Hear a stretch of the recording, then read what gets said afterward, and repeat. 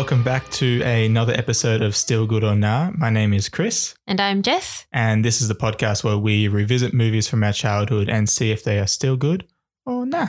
Yeah, and like as Chris said in the last episode, is it good enough that if it comes on TV that you'll just keep the channel on? Yeah, it's the true metric of this whole podcast. Yeah. Do you leave, if it's on TV, do you leave it on or do you reach for the remote? It depends on how far the remote is away. Yeah, and when you do get the remote, how many more trash things are on TV for you to have to be like, this is probably the least trashiest one. It happens a lot, actually. It does. A bit too much. A bit too much. We have Netflix and we have Stan at our fingertips, and yet we just decide to watch whatever's on TV instead. And do you know why? It's because there's seems to always be nothing on Netflix or Stan, or as soon as you remember something is on Netflix or Stan, it's already gone from Netflix or Stan. Yeah. But the main thing is that I don't want to have to choose things anymore. That's true. You in some ways, you're spoilt for choice, even if that choice is generally not what you want to watch.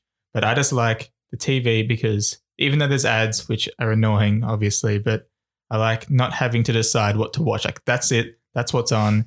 And sometimes there's movies that you wouldn't actually seek out and watch yourself. Yeah, you end up just watching it because it's on TV. It's the only thing on. You're like, I'm just going to watch it. Yeah, you were like, oh, I've been meaning to watch this. I might as well just watch it. Yeah, or even if you're not even meaning to watch it, it's like, I've seen Predator 1 4 times already, this month. It's like, I'll watch it again, sure, because it seems to be on every second day. Yeah, Harry Potter's always on, and it's always the same movie that is it's always the one. Part 2 of the Deathly Hallows.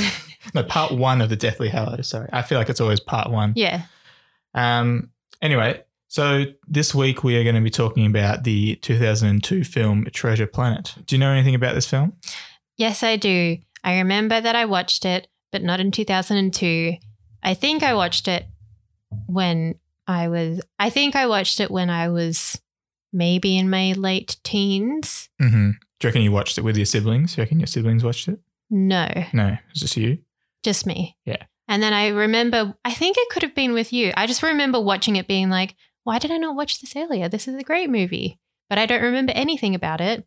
Yeah, I don't know if it was with me or not because I really can't recall the last time I've seen this movie.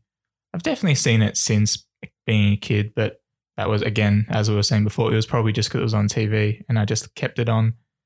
But yeah, so made in 2002. Would you like to guess the Rotten Tomatoes score? I would like to say that it's probably higher than the movies that we've been watching. So I'd say so.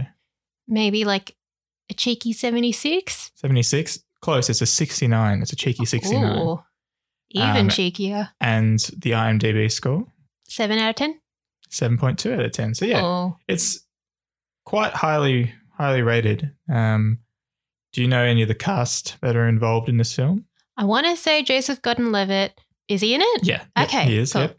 He plays the main character. He voices the main character. So people who don't know, this is an animated film. Anyway, yeah, so Joseph Gordon-Levitt does voice the main character, Jim Hawkins. Yeah, I feel like I watched this when I was probably a late teen to early 20 because I definitely remember being like, oh my God, Joseph Gordon-Levitt. Like I never knew that he was a part of this movie. Yeah, okay. Yeah, I'm very sure the first time I watched it, I would have had no idea who Joseph Gordon-Levitt was. Maybe the second time is when I picked up on that. But yeah, I actually didn't really realize he was in it. Some of the other cast include Martin Short from Things. He's from Arrested Development. Martin Short. No, that's not Martin Short. Oh, that's Martin Sheen? No, it's not Martin Sheen either. Which one's Martin Short? Martin Is Short. he not British? Martin Short's the one who's always doing stuff with with Steve Martin. It's with Steve Martin. Yeah, okay. Sorry. So, Three Amigos, Father of the Bride, Santa Claus 3. He plays Jack Frost. Oh, and he's in 30 Rock as well. Yeah, probably. Yeah. I feel like that's something he might do. Anyway, so yeah, he's in this. And you've also got Emma Thompson who's in this as well. Nanny McPhee. Nanny McPhee herself. And the only other person that I think would be really somewhat known, I guess, to us is not by name, but David Hyde Pierce. And he is the He's the second character from Frasier. He's the friend, yeah. the friend from Mhm. Frasier. Or Frasier. I don't know how it's meant to be said. I don't know. I think it might be Frasier because there's a guy that I knew in primary school whose name was Fraser, but one of my friends, because she watched Frasier, she would always call him Frasier, and he would get really pissed off. He's like, my name's Fraser. It's not Frasier. Frasier. And she would always call him Frasier. Fun fact of my childhood for you. It's a good fact. Do you want to give me your best rundown of the plot, or would you like me to show you the movie poster first to give you some spur on some inspiration? I feel like I know what the movie poster is. Can I guess it first? Guess the movie poster? Yeah. Yeah, sure. I think Joseph Gordon-Levitt's character is in the foreground. Does he have a little blobby friend? Like the pink blobby friend? Yeah, no, there is a pink blobby friend. Yeah. And I think he's on a ship. Yeah, pretty and much. It's in the sky? One would assume Treasure Planet is in the sky. Oh, yeah, okay. Yes, but no, you're right. No, he is in the sky in some form. Yeah. Yeah, well, you pretty much nailed it. I'll just show you now for Sweet. listening at home. I don't know any of the other characters. Yeah, well, they're just other people. You'll get to know them when we get to watch it. But yeah, do you have any idea what the plot is? No, I remember it being good, but I just don't remember it. I think it is based off Treasure Island that's been remade a number of times. And this isn't even the first time they've done Treasure Island in space. Right. Does he have a dad that's dead that he wants that? Yeah, pretty Okay. much. I think he has a dead dad. I don't think the dad has had much to do with this, but yeah, I'm pretty sure his dad is dead. But he looks through his things and he finds a map to Treasure Planet. I don't know, but you could be right. So there is definitely a map. There's definitely a map that he finds that leads to Treasure Planet. Right. And that's basically it. Okay. But yeah, no, you are right. Do you anything else you remember about the movie at all? Mm-mm. Yeah, well, anyway, so... Is this Disney? Yeah, it is Disney, Okay. yeah. So the main reason, I'll briefly touch on this now, the main reason that I wanted to choose this film was because there's a quite interesting sort of backstory about how this was made, about how basically it completely killed Disney's animation studio and almost sort of bankrupted the whole 2D animation industry for Disney. Yeah, I think maybe the reason why I wasn't watching this was because I was more of a Pixar gal growing up. And that honestly that does play a part in this as well. So it's quite interesting sort of this movie is almost at an end of its era sort of thing, and it very well killed the 2D hand-drawn cel-shaded animation style, which has essentially been dominating Disney. It's like it was Disney's whole structure of films for the last 60 years. So yeah, anyway, I'll get into that more later because it's a very interesting story. But anyway, so yeah, we're going to go away and watch this movie and come back and tell you what we thought of the movie. And and I'll elaborate a little bit more about the sort of the history behind the making of it. So stay tuned. Stay tuned. All right. See you soon. Not see you soon. We'll be back soon. We can't see anybody because we're in the middle of a lockdown. Mm-hmm, yeah. But we're going to be out of it soon. Hopefully. Fingers crossed. Yeah. All right. Back soon. Bye. Bye.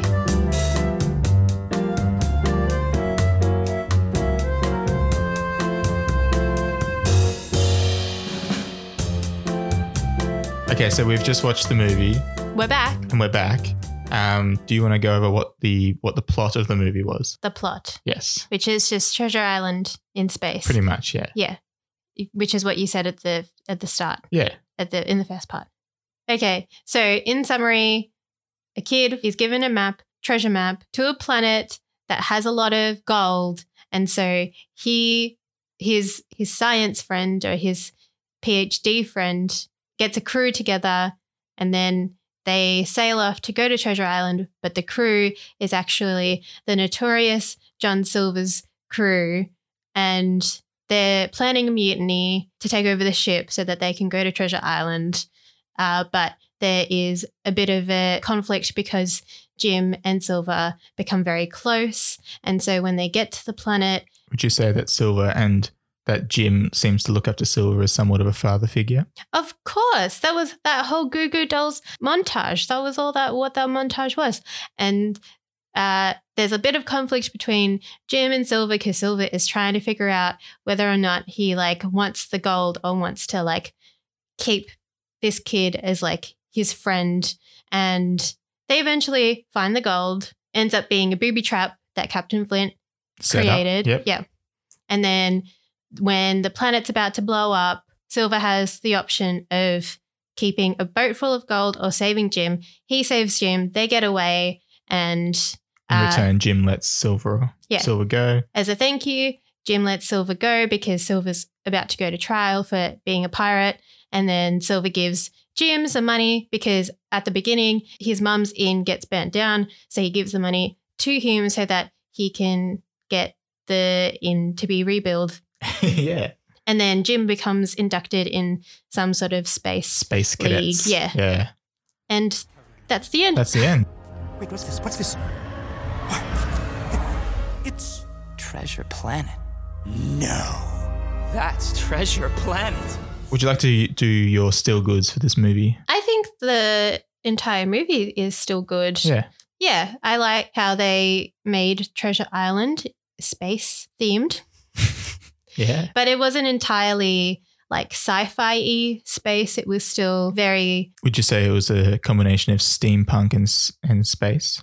I mean, I didn't think of it like that, but now I do. Yeah. Yeah. But they keep all the pirates traditional. They keep like the costuming quite traditional, but everything is in space. Yeah, it is basically just Victorian era pirates in space. When you think of a space-ship, it's not a rocket ship. It is literally a wooden boat that is sailing through space. Mm-hmm. And they're not wearing spacesuits or anything. It's except for the doctor, who it seems bizarre that he thought he needed one. Yeah.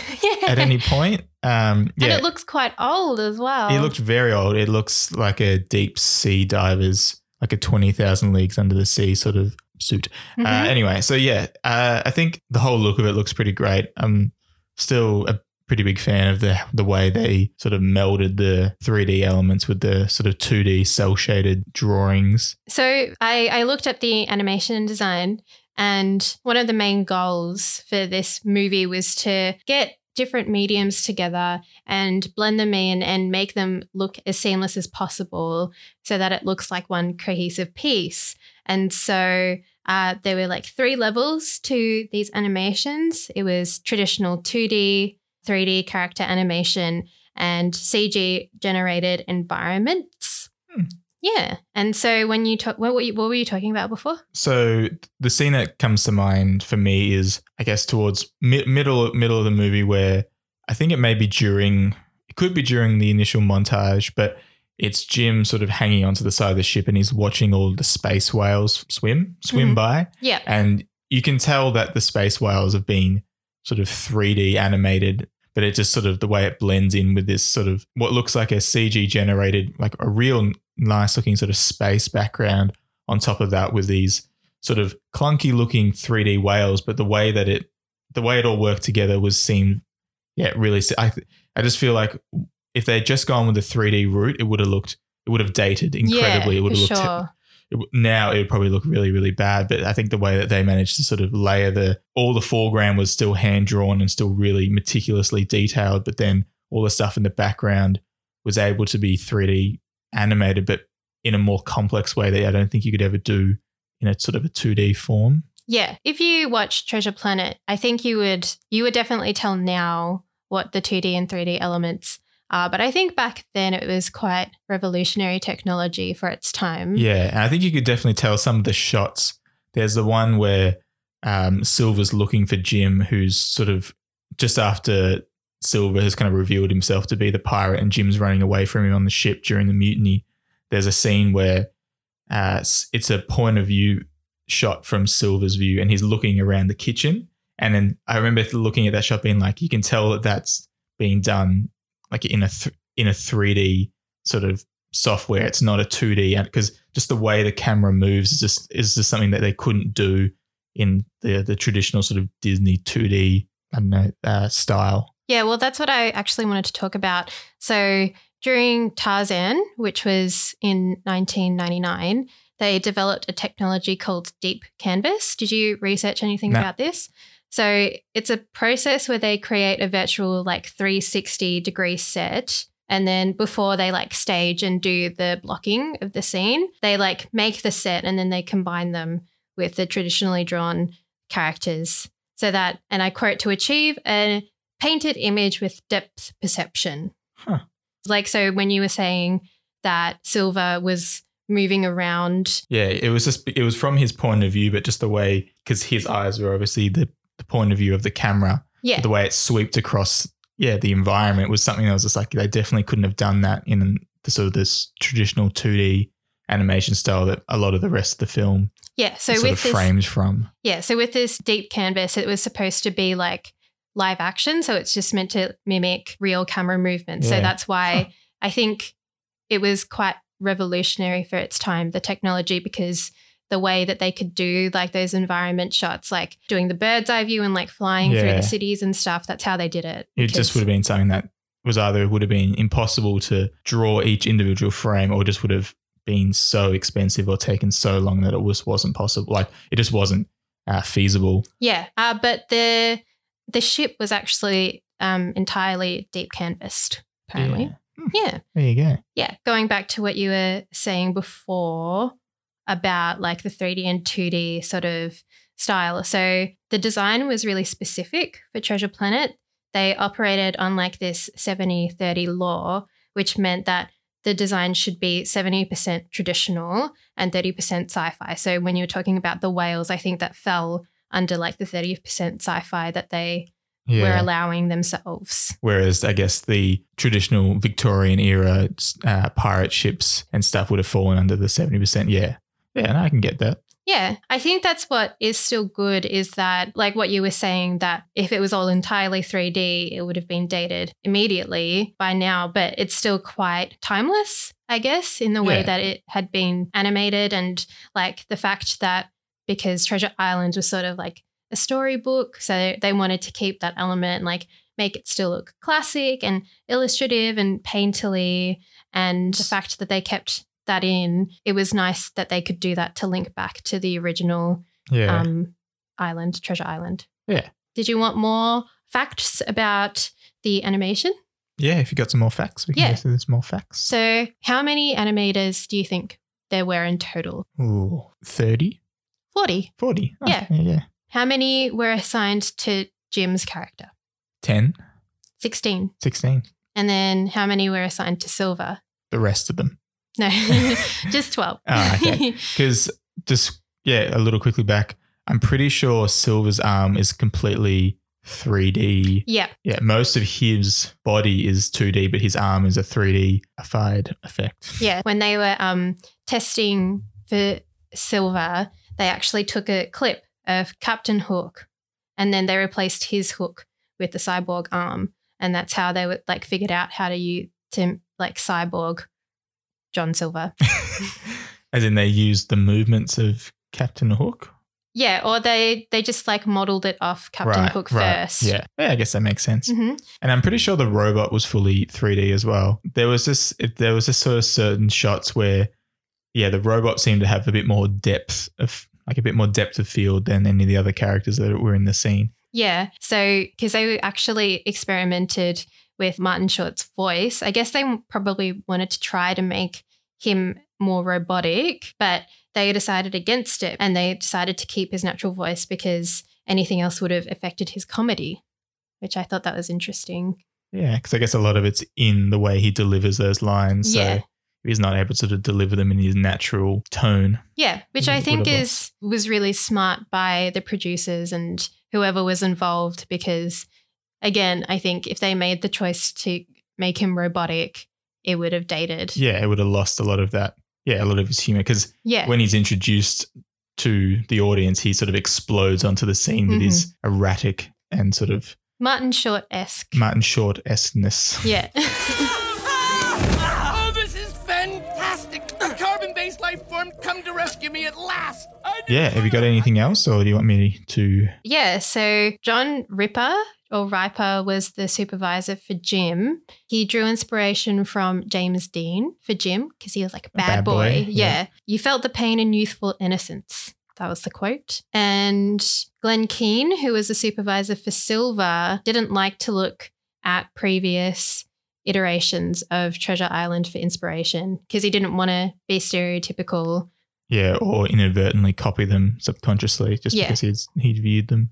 But he did like Wallace Beery, who played Silver in the 1937 version of Treasure Island, because he liked the way that he spoke out of the side of his mouth. So he took that element from one of the earlier iterations of Treasure Planet. Treasure Island. Treasure Island. Sorry. Why, Mr. Arrow, sir, bringing such fine-looking distinguished gents to grace my humble galley.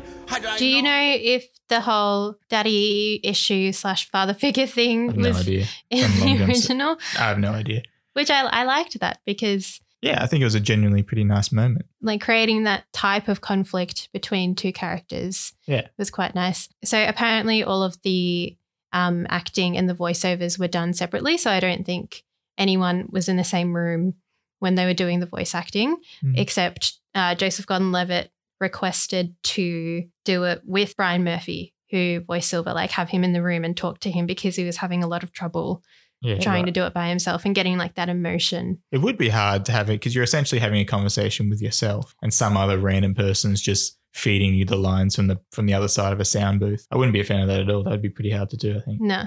But then having a job as a voice actor would probably be a pretty sweet deal if you get used to it. I don't know if it would be. I think it sounds all pretty kind of awful, to be honest. Well, I'm you only see clips of people doing voice acting. It's like, okay, can you do the line again? Now just a little bit higher. Now can you do it in a different way? And they do the same line like 40 times. And That's then true. Then they're just like, okay, cool, next line. And you're just like, you got to do the same line again 40 times. But yeah, besides from that. I guess because, you're not interacting with people. But the only reason why I thought it was good was just because Emma Thompson, who plays Captain Amelia in this. Mr. Arrow, I've checked this miserable ship from stem to stern, and as usual, it's spot on. Can you get nothing wrong? She was happy to do the part because she was pregnant at the time, and she was just happy that like she didn't have to do any of the stunts. She could just sort of sit down and do her lines. Yeah. Yeah, well, in that case, that's a good reason to do the role. But yeah, she was really good in this as well. I appreciated her character. Yeah, it was only Emma Thompson and David Hyde Pierce who were offered the roles that they played. Oh, the rest of them had to audition for the roles? Even Martin Short? There's not that much info about Martin Short, or I just didn't research it. I didn't get all this information off Wikipedia and the Disney Wiki at all. No. Nope. No, you didn't. Is that all? Do you have anything else? No, I don't have anything else. But I just thought that a lot of the decisions that were made in terms of the animation were really smart because even now, even though like some of the things now you can kind of tell are a bit dated, it's not as much if they had chosen to go one animated style or the other. Yeah, I think it was smart to blend the two together because 3D was still a fairly new technology at the time. There had been, obviously Toy Story had come out, which had kind of changed the game in terms of a movie that could be entirely 3D animated and not hand-drawn whatsoever. But even watching Toy Story now, the look of that has dated considerably, especially when you compare it to, say, Toy Story 4, because in a way, Treasure Planet came out at the end of pretty much an end of an era for 2D animation. It was at the pinnacle of 2D animation, but at the start of 3D animation. So sort of anything from that point onwards in 3D was always going to improve and get better. And it's still getting better today. It's continuing to get better and better and better and better and better. But 2D has sort of gotten to the point where it was. And even now it's still at that point. So it doesn't look like it's dated at all. But the 3D elements within that movie, that even though they are layered really well in this movie, if they hadn't been, would have looked immediately outdated even a year or two later, I think. Yeah, for sure. And especially now, what are we at, 18 years later? Yeah. Allow me to handle this.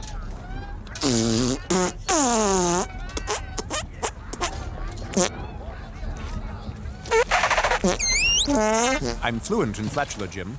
Did you want to go into a couple of your NARs just quickly? Did you have any NARs? Because my only NAR is what I sort of mentioned before is just two of the songs have really dated in terms of the time of the early 2000s. And the fact that with those two songs, I'm pretty sure they used the whole of those two It songs. was very long. The Yeah. montage was really long. I think it wouldn't have been as bad if they'd sort of cut it down to a brisk 15 seconds, but it felt like 2 minutes, like a 2-minute song. Yeah.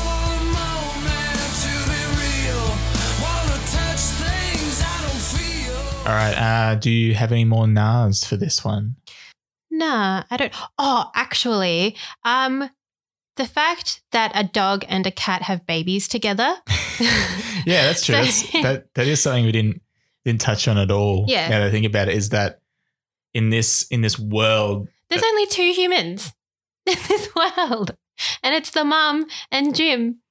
is okay. No, that actually brings up another point, which relates to the point that I haven't brought up yet. Yeah. But is Long John Silver, is he a human or is he a weird animal? Because his nose is enormous. Oh, I actually don't know. Because he has, so what we're alluding to is that in this universe, aliens obviously exist. So it's space, aliens, other worlds, other planets, blah blah blah blah. But all of them basically resemble animals from Earth. Yeah. Earth animals in humanoid form. So Yeah, the captain so- is a cat. Yeah, and who was the guy? So Billy Bones Oh yeah. was a snapping turtle. Yeah, Billy Bones was a snapping. Yeah, he was. Yeah. He was a snapping turtle. The doctor was like a dog. Yeah. Doc Dobler, was it Doc Dobler? Yeah. So he was, resemblance of a humanoid dog. That this group, which is like what the evilly crew member, is a spider or a scorpion. He's like a weird and- sort of mix between a spider, scorpion. He kind of also looks a bit like a lobster Yeah. to me. There was sort of an octopus man. So they're all kind of weird variations of humanoid animals. Yeah, but that brings me to, I don't know if Long John Silver was meant to be human or if he was meant to be a weird animal. He kind of looked like, he was kind of like a bear. He's kind of like a big hairless bear. He had an enormous nose, but he had really tiny ears, which I kept looking at being like, those look really strange. And like Captain Flint was like a spidery looking yeah, thing because he had 6 eyes. Yeah. So that was strange, but Yeah, just the fact that the dog, which is the Dr. Doppler, and Captain Amelia, which is a cat, had babies together, and hey, Shrek did it. True, but that's a whole different That's can a of whole- worms. Yeah, but that was before this. So Yeah, so like a dog and a cat have babies together, and they kind of helped the myth of like dogs are boys and cats are girls. I'm pretty sure they have like 3 cat babies and they're girls, and 1 dog baby and it's a boy. Yeah, but yeah, weirdly, their babies were either cats or dogs, not Yeah. a weird hybrid of cat and dog, which Yeah. I think for the viewer was a blessing that they Mhm. made that decision. Thank you. But yeah, it's also kind of odd. But look, Yeah. I'll let it pass because it was a good movie. Yeah. I am grasping at straws for the Nars. Mm. But just it's either a weird animal type thing or a robot, but there only seems, sorry, I said 2 before, 3 humans because the dad is a human. True, but we never see, because I really expected the dad to come back in a way. Even when I rewatch this now, I was just like, does the dad come back in some sort of way? Because you never see his face. He leaves so unexpectedly. He's always in like the background of that memory. I was just like, oh, it's gonna turn out that dad was actually, maybe he was on Long John Silver's crew and he died or something. Right, But yeah. no, he doesn't come back at all. Yeah. I really, now that I think anyway, I was going to speculate that maybe he was part of the sequel, which I think maybe they were going to weave him in somehow. Again, grasping at straws, just the fact that the mum who owns an inn wore a barmaid's outfit when she really didn't need to. She's a boss, so she could have worn like a suit if she wanted to. But she I don't has know. to serve drinks and weird food, which were just like worms and things like that. I know, but she always looks so disheveled. And I know that that's because she had a rebel of a son. But wear a better outfit. You own an inn. Be proud of that. Be a boss lady. Okay, if that's all you got, I'll take that as a bit of a win. Yeah, I don't think I have any more. That was very, very, very particular critiques that I only picked up on because there's not that much to say nah to. Didn't I say the lad had greatness in him? Okay, so I want to talk a little bit about the backstory of this film and kind of how it got made. How do you feel about that? How about that? I'm doing it anyway. Cash me a how about I'm doing that? it anyway. So a lot of this information came from a really great article on Polygon and there's no way I'm going to pronounce his name right, but it's Petrana Radulvik or something around those syllables. So the directors, plural, were Ron Clements and John Musker. So I hadn't heard of either of these two people before. Me either. But they were the director and screenwriting duo which were behind The Little Mermaid, Aladdin, and Hercules around that time. So they pitched Treasure Planet to Disney as early as 1985. So they pitched it in the same meeting as they did Little Mermaid. So they went to the CEO at the time, and his name was Michael Eisner, and there was a studio chief called Jeffrey Katzenberg. So they're in a meeting and they're like, Jeff, Michael, we got this awesome idea. It's Treasure Island, but it's in space. And they're like, nah, I don't like that. And let's get the movie with the kid in a bra. Let's get the movie. Well, no, they didn't. So they're like, nah, we don't want to do that because Star Trek is making a second Star Trek film, which has got a Treasure Island angle to it. So we don't want to seem like we're copying that film. And so like, and they're like, what else have you got? And we're like, well, we've got this film about a kid in a bra. Now, we've got this film called The Little Mermaid. And they're like, no, we don't want to do that either because we have just released a film called Splash. Oh, with Tom Hanks? Tom Hanks. So I didn't realize that was a Disney property as well. So that was... But that's live action. So they didn't want to do Little Mermaid either because of Splash, which came out in 1984. Yeah, and so that was... I didn't actually realize that was a Disney film. That was... When I looked it up, it was released by Touchstone Pictures, but it turns out that's a subsidiary of Disney anyway. And that was actually their first live action film under that Touchstone banner. Anyway, yeah. Okay. Well, yeah, because when I looked up on Wikipedia because I was trying to look up all of the Walt Disney films, and they had like the keys for L was live action and then A was animated. And like the amount of live action stuff that they did against animated stuff is like much more, surprisingly, which I didn't know. Yeah. I don't know if it's to do with they could sort of potentially pump those out a lot quicker than animated ones because I guess they, at the time, were all hand-drawn and would probably take a lot longer. But yeah, anyway, so actually in that initial pitch meeting, both of those films were cut down. They're like, no, we're not doing either of those films. Come back again later. But then later that day, either Ron or John, I don't remember which one, got a call from the studio chief, Jeffrey Katzenberg, and he's like, actually, can you give us a little bit more pitch on that mermaid idea? It sounds like it actually could be good. So lo and behold, Little Mermaid got greenlit, which obviously was an enormous success and basically, just printed money for Disney for the next decade and onwards. So after... Sorry, what were you going to say? I know, I was just going to be like, and what did Splash do for Disney? I don't think I don't know. much. I've never seen it. Which we didn't even know that it came out in the same year. Yeah, well, it just came out a year before that, before they tried to pitch Little Mermaid. So in around, say, 1990-ish, so after Little Mermaid had come out, enormous success, they had a bit of bargaining power now because they were successful within the Disney animated studio. They tried to pitch it again, and Jeffrey Katzenberg is like, nah, we're not doing this. I don't like the idea. Stop pitching it. And they're like, ugh. So after they try to pitch it again, Aladdin comes out. So they're the directors, screenwriters, producers of Aladdin. Enormously successful again. Aladdin actually made an enormous amount of money. So just quickly going back to Little Mermaid. So they were the director, screenwriter, producer, blah, blah, blah. Triple threat. So budget for Little Mermaid, $40 million. Box office, $233 million. Huge success, enormous success. 1992, Aladdin comes out. Director, producer, triple threat, $28 million budget, $500 million box office. Wow. Huge, enormous, like probably one of their biggest success at the time. So coming off the coattails of that enormous success of Aladdin, they're like, Jeffrey, please, we really, really, really want to make Treasure Planet. Please let us make Treasure Planet. And he's like, fuck off. Stop pitching me Treasure Planet. I'm not going to let you make it. And like, all right. So then they make Hercules.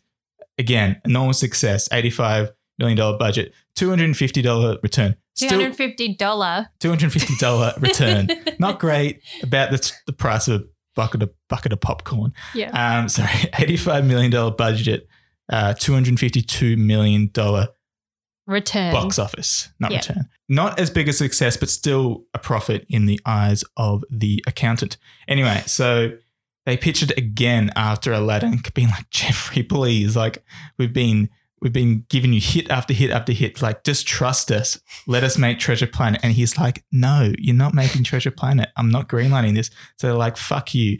And so basically they were super frustrated with Jeffrey Katzenberg, and they went, all right, we're just going to go over your head and we're going to go straight to Roy E. Disney. I think it's Walt Disney's son or nephew, who was then chairman of the Disney company. So they went to him. They're like, Roy, we have this project. We've made you millions and millions and millions and millions of dollars. Would you please let us make this project?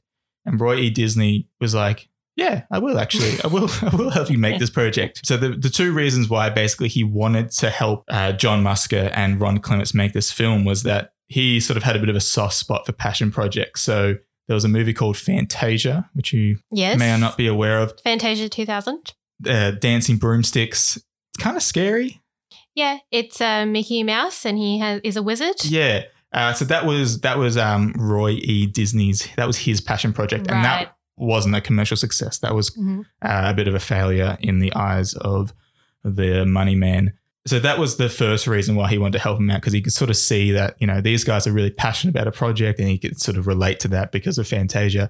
And the second reason was that he fucking hated Jeffrey Katzenberg. He thought he was the biggest Really? dog. Yep. And he didn't really much care for Michael Eisner either, who was the then CEO, who he would later on, after the events of all this, would sort of essentially boot him out of the CEO position at Disney. Disney guys, I'm interested now. So yeah, so after they went to Roy Disney and got him on his side, in the following year, their contracts at Disney were about to expire. So Disney is like, guys, we want you to stay at Disney. Like, what's it going to take for you to stay at Disney? Because we know you've got offers from DreamWorks, from Warner Brothers Animation. So what was DreamWorks making at the time? Like, what were DreamWorks making at the time that they were being headhunted? Nothing, because they had just started, because Jeffrey Katzenberg, the guy who originally didn't want them to make the film, left Disney to start DreamWorks with Steven Spielberg. Whoa. Yeah, so I didn't actually realize. So Steven Spielberg is the co-founder of DreamWorks with Jeffrey Katzenberg, who left Disney to start it with Spielberg. My goodness. And so that guy was trying to headhunt the two guys. Yeah, because he understood that they had talent. He just really didn't want to make Treasure Planet. He really didn't want to make Treasure Planet. But Disney were like, you know, guys, we really want you to stay at Disney. What can we do to make you stay at Disney? And they're like, it's pretty fucking obvious. We've been trying to get this movie made for over a decade.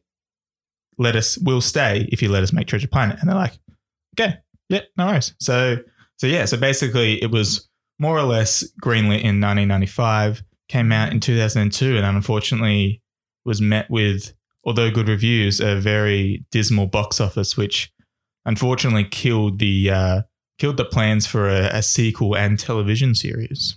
Oh, I didn't know there was a television series. Yeah, so I quickly touch on potentially why it didn't do super well. It opened up against Harry Potter and the Chamber of Secrets, which Pottermania was hot, was big, huge. I was a part of that Pottermania. Yeah, so I have a diary, Harry Potter diary, and I used to write to Harry. That's how much I loved Harry Potter.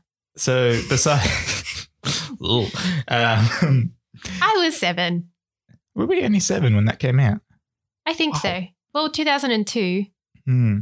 So yeah, open next to Harry Potter Chamber of Secrets. So the much anticipated follow-up film to the enormous success of The Philosopher's Stone. So yeah, it was already opening up against a very strong movie, which I guess if you're a parent taking your screaming kids to a film, you're going to go like, let's see Harry Potter. Let's not see this other one, which I don't even know anything about, which doesn't relate to anything. I'll scare the shit out of my kid with that basilisk that comes out of the water. True. In hindsight, they probably should have gone and seen Treasure Planet. So that obviously didn't help. Yeah, and when you look back on that year as well, and the Oscar nominations for Best Animated Feature, which we talked about before, Lilo and Stitch came out that same year. Ice Age came out that same year. Yeah, so Lilo and Stitch, which is also another Disney property, that's kind of like I guess it's the exception to the argument that audiences were sort of getting a bit tired of the whole 2D sort of Disney shtick of animations, like the coming of age story of, you know, a troubled youth who has to overcome things to find the true hero who he's always been inside himself. Because honestly, that's most Disney stories to a T. It's it's a coming of age story of a relatable character who's put into a foreign situation. Yeah. And I think if you're a parent or if you're a kid, what would you rather see? Like a kid coming of age and it's like a pirate story, or do you want to see like a little blue alien running around that you've never seen before? And or like if you're watching Ice Age, like cute fluffy animals on your screen and like the cutest little baby, which one would you want to see? Those ones probably. Well, yeah. And it's pretty much that. So Lilo and Stitch to the audience was pitched as this wacky, strange alien comedy, a blue alien crash lands on Hawaii, is picked up by a sort of a lonely little girl who's just sort of looking for a friend and stuff like that, which, it's a great movie as well. And it's really good. Whereas I think Treasure Planet on the surface we just watched the trailer before, it didn't really sell itself as to what it was. And it just kind of came across as another sort of generic troubled teen rises up to be the hero he always knew he could be, and all that sort of stuff. His dad walked out on him and all that sort of stuff. It's like it's pretty standard Disney beats, but it's just a shame because that really takes a backseat to the other things that really shine in this movie. Yeah, and I just feel like that type of storyline is more adult. I think adults would have appreciated that more than kids. Like, I just don't think a kid would really understand why this kid is taking a liking to this gross cyborg man. I guess another thing that is probably a bigger reason as to maybe why it didn't quite do as well, which if you forget about Lilo and Stitch coming out in the same year, which it still did quite well, it still made a lot more money than Treasure Planet did. Or it made a lot more profit, not actually box office. But audiences are sort of growing used to this idea of having fully, 3D CGI animated films. So things like Toy Story had come out. So Pixar's Toy Story, Monsters, Inc. had already come out. So they're already kind of used to this new 3D... New era of animation, which was just like, I guess would have been, quite mind-blowing at the time. And then also, which had just come out was Shrek in 2001, which DreamWorks' first animated film, which it kind of makes sense now that I've done the research and seen that DreamWorks was founded by, I guess, an ex-Disney in Jeffrey Katzenberg, that Shrek really kind of oozes that like cynical Disneyness that Disney was all about. Like the whole thing of Shrek is kind of making fun of all those old folk tales like Cinderella, Rapunzel, Three Little Pigs, all that sort of stuff. That whole thing is kind of a bit tongue in cheek of how kind of stupid, like Shrek is kind of just like over, like he essentially lives in Disneyland. Yeah. And Shrek is just kind of over that whole thing. And I find it kind of hilarious that the co-founder of DreamWorks came from Disney, and it almost seems like a bit of a subtle, not so subtle now I think about it, jab at kind of what Disney had been producing for, I guess, the last 30 or 40 years. So yeah, so off the back of a terrible box office, it unfortunately cancelled the upcoming sequel and proposed television series. So the idea was that this was probably like a lot of Disney films at the time, like Aladdin and things, they would, the first one would come out in the cinemas, but then generally they would have sequels, which would just be direct-to-video sequels. So there was a planned sequel already, which was already in early development. So it was going to be Jim Hawkins and his new love interest, Kate, who was a classmate at the Royal Academy, must team up with Long John Silver to stop the villainous Iron Beard from freeing inmates of Botany Bay Prison Asteroid. And Willem Dafoe was already cast to voice that of Ironbeard, the villain. Which sounds really good. So yeah, it's a real shame because that kind of sounds, that sounds really good. And although I don't think Treasure Planet was sort of setting up for a sequel, I still feel like there would have been a lot of room for these characters to grow again. It would have been kind of cool to see, I guess, Jim Hawkins in his sort of newfound confidence and new role as a sailing pirate man. And seeing that established relationship between Jim and Silver. Yeah, as and well. coming up against like, who Silver was kind of the bad guy in Treasure Planet. Misunderstood. Well, no, he was kind of the bad guy, but then them teaming up together to sort of face like a definite evil of a bad guy, I thought would have been a really cool thing. But anyway, alas, we didn't get that. Do you think as well what may have deterred people from seeing it was maybe the animation was too complicated because it was 2D and 3D and CG combined? I don't know. As of this moment, no one knows, and no one's really ever going to know. I think it's a real product of its time, and I think unfortunately it just came out at the wrong time. If it had come out 10 years earlier, it might have been a huge success, but as one of the directors said in an interview a bit more recently, he sort of said that he's glad in a way that it came out when it did, because it allowed them that ability to use that emerging technology of 3D animation and sort of bring the vision that they had in their mind to life in, I guess, the most accurate form that they could. Whereas if they were being able to make it back in 1985, it would have been a vastly different movie. The technology wouldn't have been anywhere close to that. And even though it may have been really successful, he still said that he doesn't believe that they would have been able to achieve, I guess, the real vision that they had for this movie because of the time that it was made in. So yeah, it's a shame, but I guess he's still proud of the movie that was made. And by all accounts, still loved it. And by all accounts, it is still a good movie. And it's just a shame that it came out, I guess, in a sort of a transitional period of Disney and a transitional period of animation and film.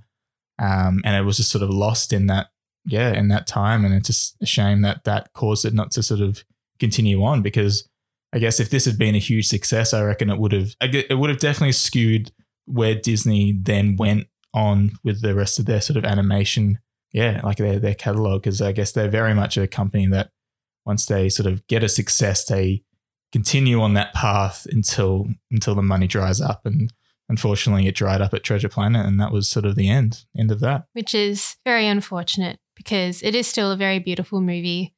And as you said, if they had made it in 1985, in the 1980s, they wouldn't have been able to get those sort of fantastical elements in 2002, like the way that they made space and like the city on the moon as well. And I think all of those were CG or 3D. But imagine, back in late 1980s, that would all still just have been hand-drawn and wouldn't have the same effect. Nah, it wouldn't have been even close to the same sort of, scale and scope that it kind of had. But that's sort of, that's all I had to say about the backstory of that. I don't know, did you have anything else you wanted to add to that? No, I didn't know that any of this happened. And it is really unfortunate that it had to happen to this particular film. But, it's still got an Oscar nomination. Exactly. It's still good. It's still good. Good today.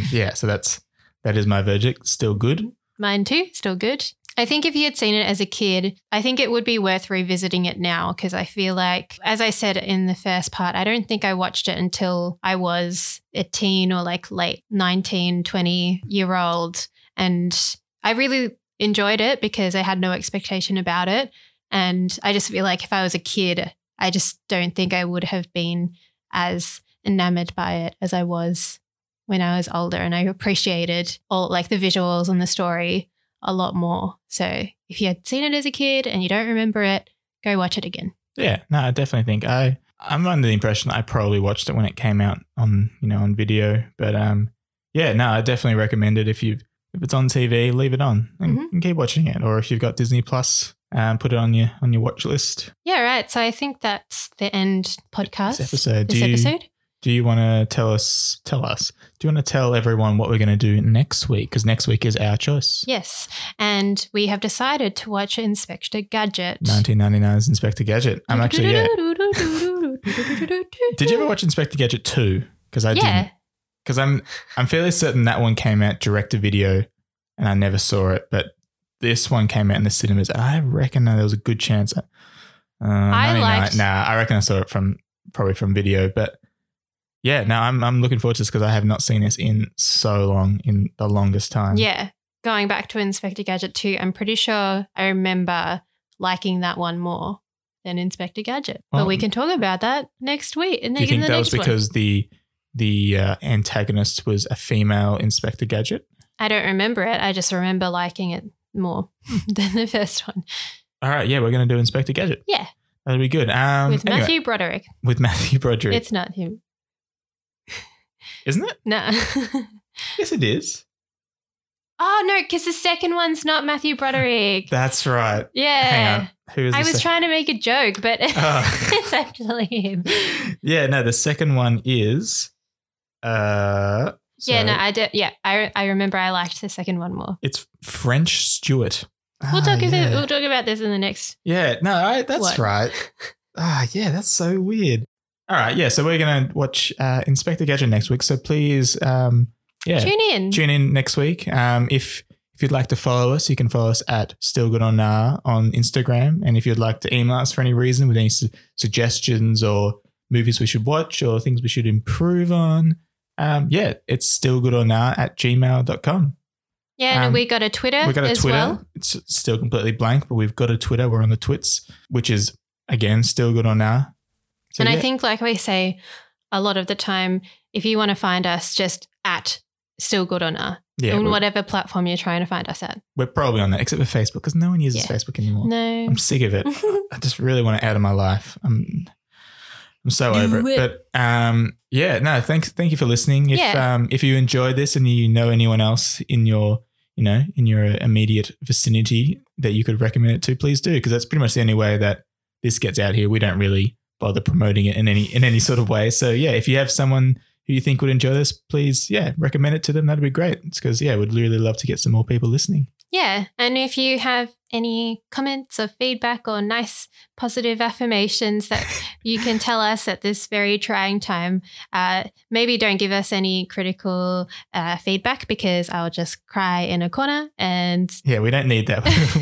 There's enough stuff going on there. We don't need anything more like that. But anything positive would be great. Yeah. We're all about positivity. Yeah. And thank you to the listeners, which are pretty much just our family and friends at the moment, who have been avidly listening and who have been commenting. Our greatest supporters. Yeah, we really appreciate that. Yeah. It's been great. This is for you. This is for you. This is your shout out. We're shouting you out. Yeah. Thank you for listening. And we hope you tune in next time. Okay. All right. Bye.